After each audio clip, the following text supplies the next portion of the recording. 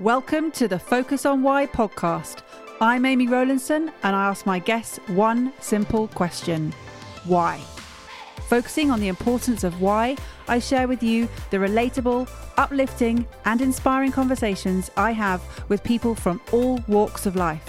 This podcast will encourage you to focus on your why to enable and empower you to achieve the success you desire. Have a purpose, have a plan, focus on why. Today on Focus on Why, I am joined by the wonderful Jackie Barry. Jackie, welcome. Hello. Experiential speaking, it's there behind you. I can't ignore it. Tell us about what it is that you're doing right now. Thanks, Amy. What you can see behind me is a copy of the book, Experiential Speaking, and that is one of the things that I do. In 2019, it wasn't the best time to launch a book of icebreakers, energizers, and games for speakers and trainers that assume everybody is in the same place at the same time. But even that is just a bit of a side hustle for me, because what I really do is three different things, and they are all to do with engaging an audience. The first thing I do is as a copywriter, and that is to communicate with an audience through the written word on paper or on screen. And that's been my entire working life, and it's still about a third of what I do. Then, as a speaker and trainer, I communicate with audiences through the spoken word, and that is on site or online. And this side hustle, the experiential speaking, that is when the best way to get a message across is for the audience to participate in an activity. And it all comes from being a writer. It all comes from knowing what is the best way to get your message across. And since I published that book, which was in response to demand from members of the local professional speaking association who asked me where I got all my ideas, and they said, "What book do you get your ideas from?" And I said, "No book. I get my ideas out of my own brain." And they said, "You must write the book then." So I did. And now I am asked regularly how to engage an audience on Zoom or other online video platforms. And I'm writing a new book called Unboring. And that is because so many of us are so tired of sitting in little boxes and only being able to communicate with each other that way. And people are so sick of attending boring Zoom meetings and suffering from Zoom fatigue and sick of Skype and tired of Teams.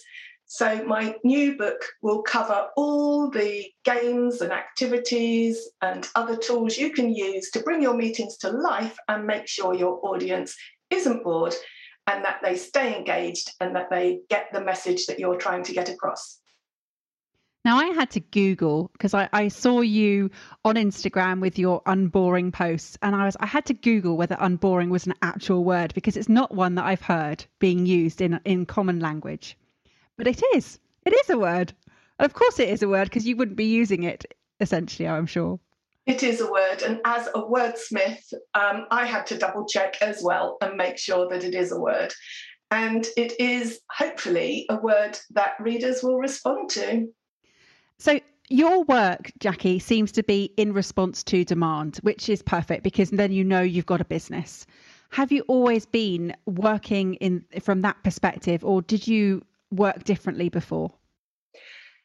I was an employee 20 years ago at Freeman's Catalogue. This is where I started my copywriting career, and I used to write things like black skirt, 2-patch pockets, material 50% polyester, 50% cotton, available in sizes 10, 12, 14, 16, 18, all garments washable. Please see size guides at the back of the catalogue. That's how I started my copywriting career, knowing how to sell off the page in a very small space.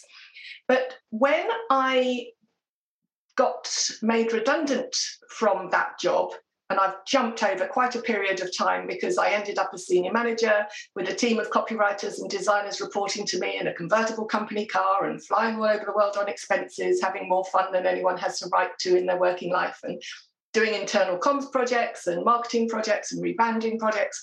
Anyway, I took redundancy when I got put back into my old creative department, but I wasn't writing anymore, which is what I'd always wanted to do, and thought, what shall I do next? And I went looking for a job. but couldn't actually get one, which is how I ended up freelancing. And I, in my first year, metaphorically spread out my wares on a table. There were about 5 different things I could do. And metaphorically, in a position of roll up and buy something. And it was very clear very soon where the demand was coming from. It was, funnily enough, for the thing that I was best at, which was the copywriting. And I've been, as I said, a freelance copywriter ever since.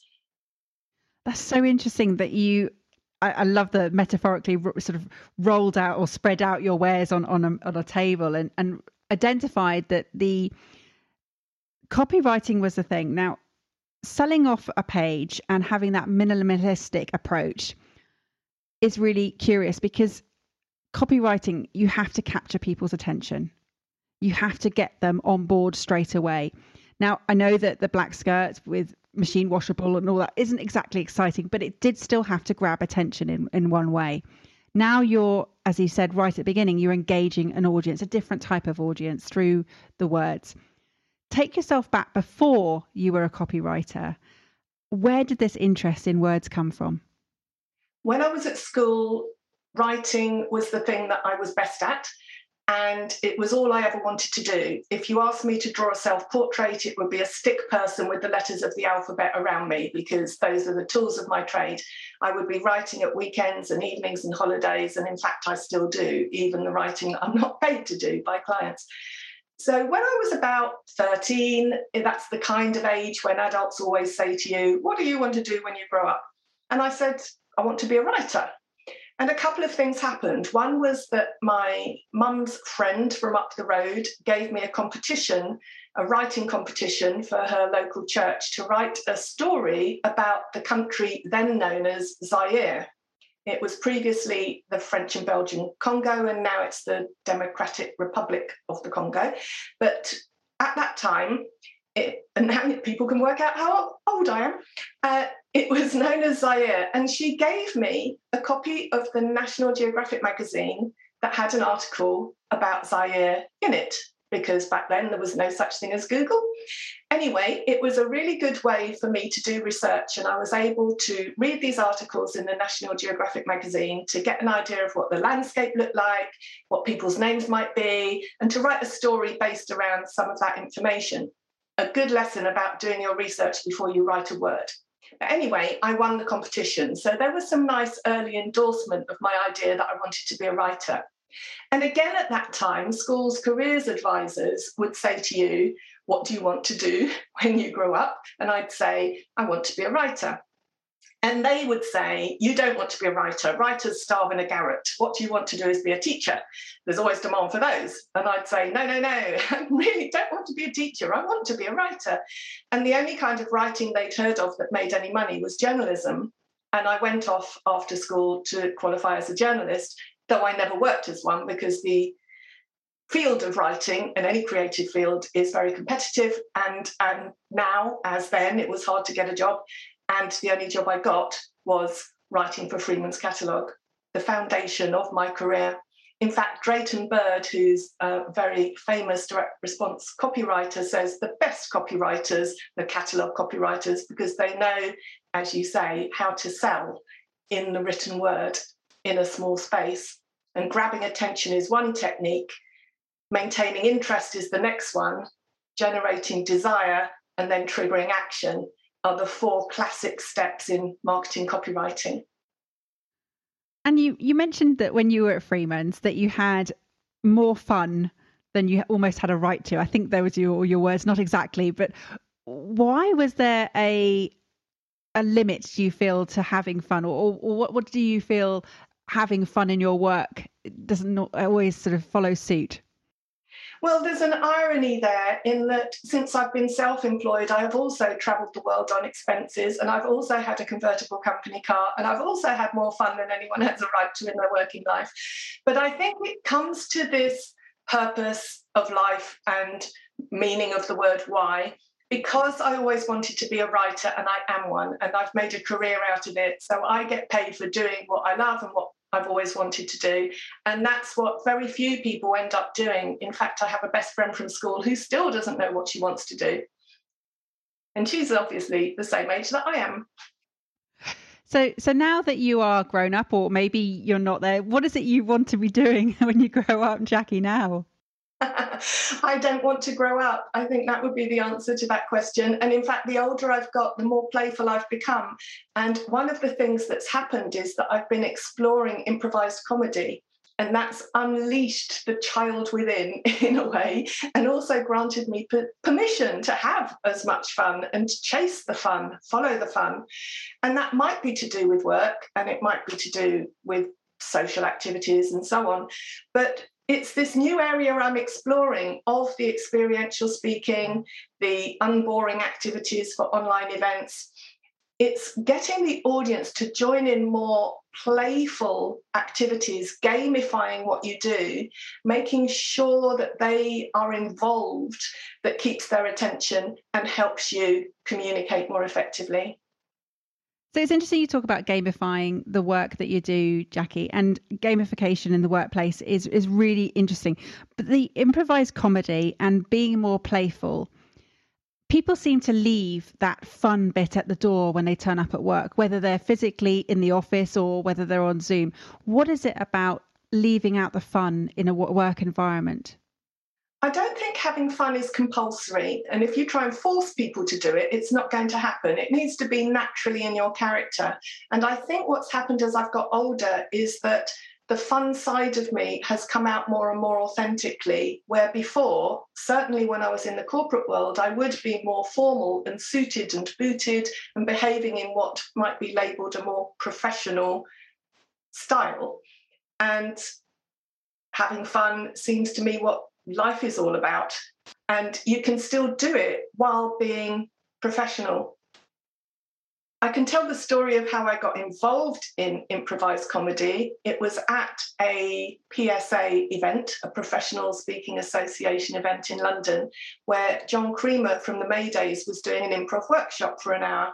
And he started the session by saying, at the end of this, 4 of you are going to act in a play with no script, and it will be the funniest thing ever. And in my head, I thought, never in a million years would I get involved in that. Anyway, he started his workshop, and it began with people in pairs, and then in small groups, and then in small groups where the bigger group was listening in. It just built and it grew gently and slowly, and I was having so much fun. It was just like playing charades with the family, and in my brain I was thinking, I can do this, and we were all laughing and we were all enjoying it. I'd completely forgotten what he'd said at the start of the session until he then laid out 4 chairs at the front of the room and 3 people sat on 3 chairs. And my legs got up and walked me to sit on the 4th chair without my brain having anything to do with the decision. John remembers my face being white and a mask of fear, but I sat on that 4th chair, and sure enough, we acted a play between the 4 of us that was unscripted and hilarious, and I got the biggest laugh of the session, and riding on that audience laughter just filled me with so much joy. I thought, I must do more of this. And since then, almost every month, I have done a session, gone to a show, learned more about it, read a book, watched a video, and actually, before lockdown, ended up in a musical improv troupe performing unscripted songs, not knowing what character, scene, role, lyric, tune I would be having to act and sing along to. And that has leaked into daily life. It's made me a more relaxed and rounded human being, I think. I love that you said it leaked into daily life. It's brilliant. So in terms of touching on the purpose and the why, has it always been a conscious element to your work? I think that there are 4 words to answer that question if you are not being simply responsive to what the world is offering you. And the words are decide what you want. The word decide means you actually commit to it. You make a decision. What means you have to be very specific. You means it's your decision. It almost comes from within, not from what other people around you might be trying to influence you to do. And want means you really want it. you don't just drift in and out of wondering whether that might be a nice thing. You want it. And I wanted to be a writer. It's been my focus from the start, and it has remained my focus, and it is a huge part of my identity. One of the things I've had to learn actually is how to relax out of having that label.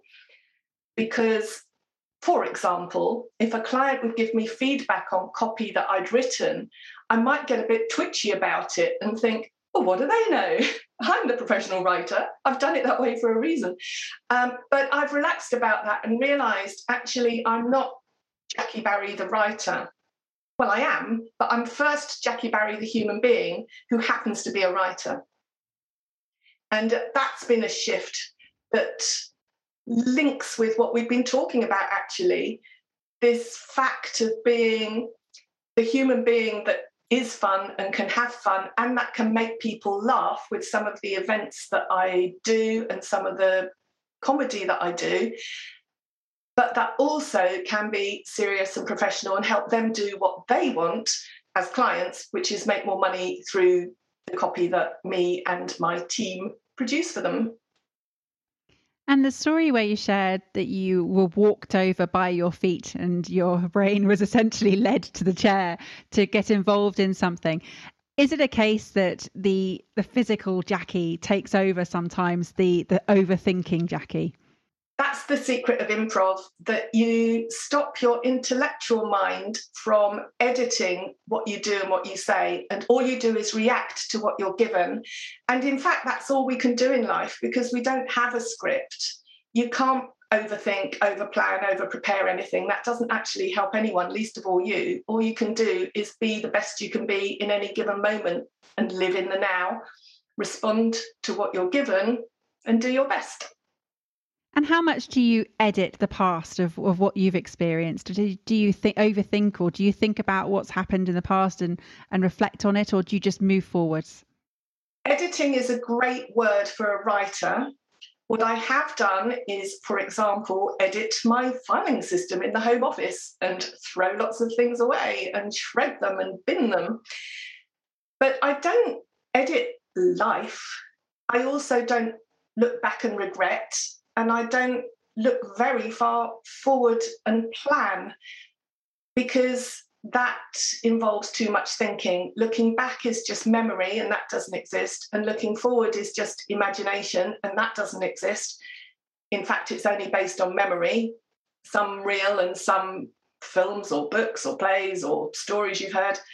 And the only thing you can really do is be in the moment. And has that been something that you have arrived at? Is that an understanding or a learning that's taken you some kind of building of knowledge to get to that point, or have you always felt that way? I haven't always felt that way. Before I discovered improv, I was much shyer. And although I'm in the professional speaking world, I'm not the first to jump into the spotlight on stage. And although I have sung and danced and done comedy on stage, I have to force myself to step out of the wings and be that person. It doesn't come naturally to me. So, parallel to discovering improv, I also went through some business coaching. And I know that this is something that you offer, Amy, to your clients as well, to help people discover their purpose in life. But I had reached, I suppose, a financial glass ceiling in my career. And all the strategies I'd tried, I just couldn't break through it. And I decided I needed some help. I had a year of mentoring in a group, and that didn't really help me either. It got me so far, but not far enough, partly because with 20 people in the group, he might give 20 pieces of advice, but only one would be relevant to me. And so I threw myself on the mercy of a coach that I've known for years to say, help me. I just need to sort my fees out, because I know I've been undercharging, I've been undervaluing myself, and this is where the problem lies. And I thought what he would do would be work with me just to double my fees. But that's not what happened. Instead, he introduced me to an understanding called the 3 principles. And the 3 principles are fundamental things that underpin all human experience. And they're principles like gravity is a principle. They operate on you whether you know what it's called or not, or whether you understand how it works or not. And the principles are of thought, mind, and consciousness. The principle of thought being that all your feelings come from your thoughts. They don't come from your external experience. The principle of consciousness is the human ability to be aware of all that. And the principle of mind is that we have our intellectual mind, our ego, our thinking mind, but mind in this context is also that universal energy. And some people call it source or chi or God. There are lots of names for it, but it has an intelligence of its own. And as soon as you, the human, relax your own thinking mind, then it will become clear to you what is the obvious next step. And that's what I've been doing and living in parallel with the improv, in parallel with daily life for probably 7 or 8 years now. People tell me I'm less tense, I'm more serene. It's the secret of inner peace as far as I'm concerned. And it has made all the difference. The year after I'd gone through this coaching program, I probably generated 4 times what I'd earned the year before. So it also made a financial difference in practical terms, even though that's not what we talked about with the coaching, just because I stopped overthinking what I put on quotes. So life has become easier in terms of having that financial difference, and that's afforded you to have lots more fun, which has been great. Do you see purpose as being an essential or a nice to have? I don't know. I just don't think like that. And it's really interesting that you don't, because a lot of people don't think like that way. And it's just a case of it's there, it's part of who we are, or it may not be, or it may be that it comes in different forms. And you talked about the way that the mind has its intelligence of its own, and we are also unique. And that's what the show I have here is, by sharing that is what happens, that we are all unique. We approach things in different ways, that there is no set one way. And it's really important for me to highlight that and showcase that on the show, that people have different routes and that there is no one set way. There is no one set route. There are all of these different options, and we have the opportunity, and you said it earlier, that we have the opportunity to make that decision, to choose and decide what you want. And that's what you have done. And you are at peace with that, which is fabulous. So what's next on the agenda for Jackie Barry? The Unboring book is what's next. People have been asking me for it ever since lockdown. And the only reason it's not out yet is, well, one, I'm too busy with client work, and making time to do my own writing is one of those deadlines that always slips. But another is that I keep having more ideas. And so I'm just trusting that when it's ready, the time will be right. And it is nearly there, I promise. It's fascinating. You are so creative, and you have this sort of intense ideation and focus. And so, as you said, the experiential speaking book was all just came from within, and lots of ideas and lots of fantastic that you've pushed out there. And it is a really great resource. I highly recommend anybody who wants to bring their workshops to life more so than they probably think is possible, then just dip into this book and pull a few exercises. Do you have any favorites from any of your books?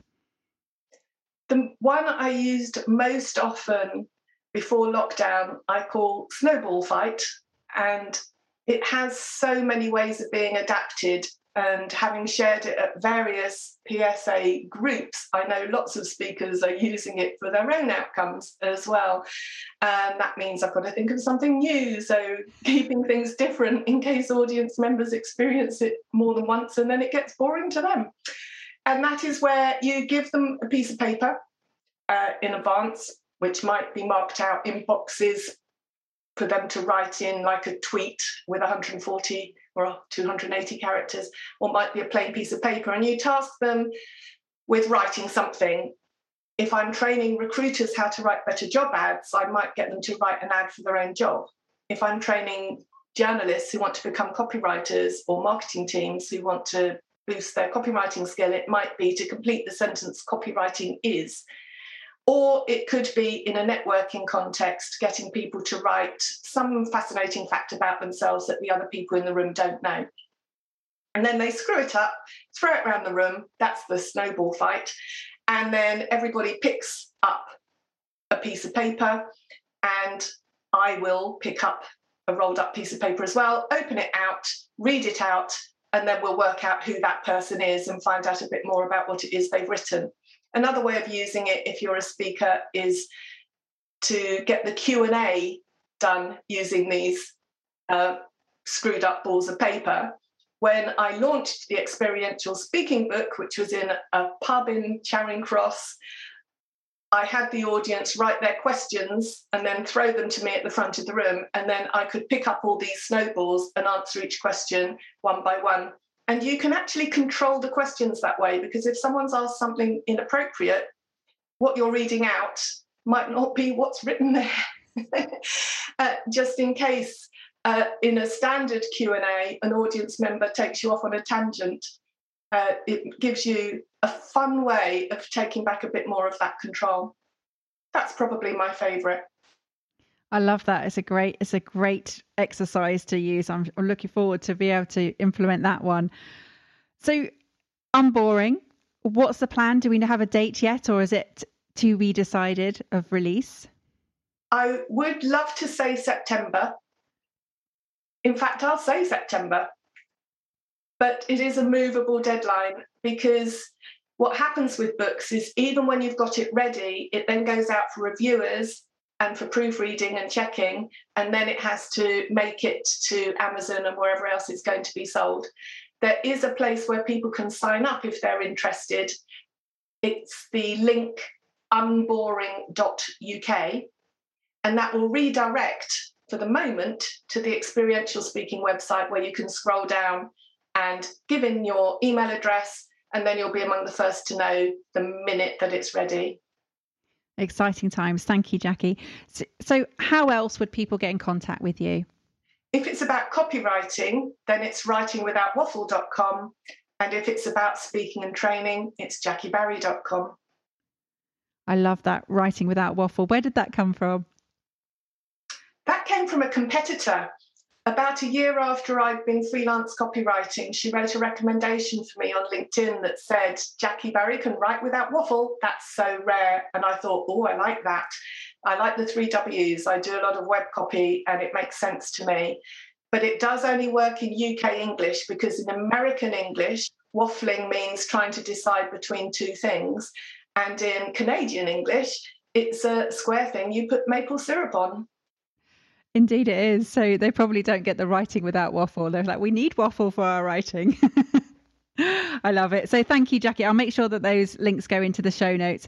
It's been an absolute pleasure to have you on the show and explore your why and hear more about how improv has allowed you or freed you to become more of the authentic, fun self that has been hidden away. And thank goodness, because what a treat that is for all of us. So thank you for that. Do you have some final words for the audience, please, Jackie?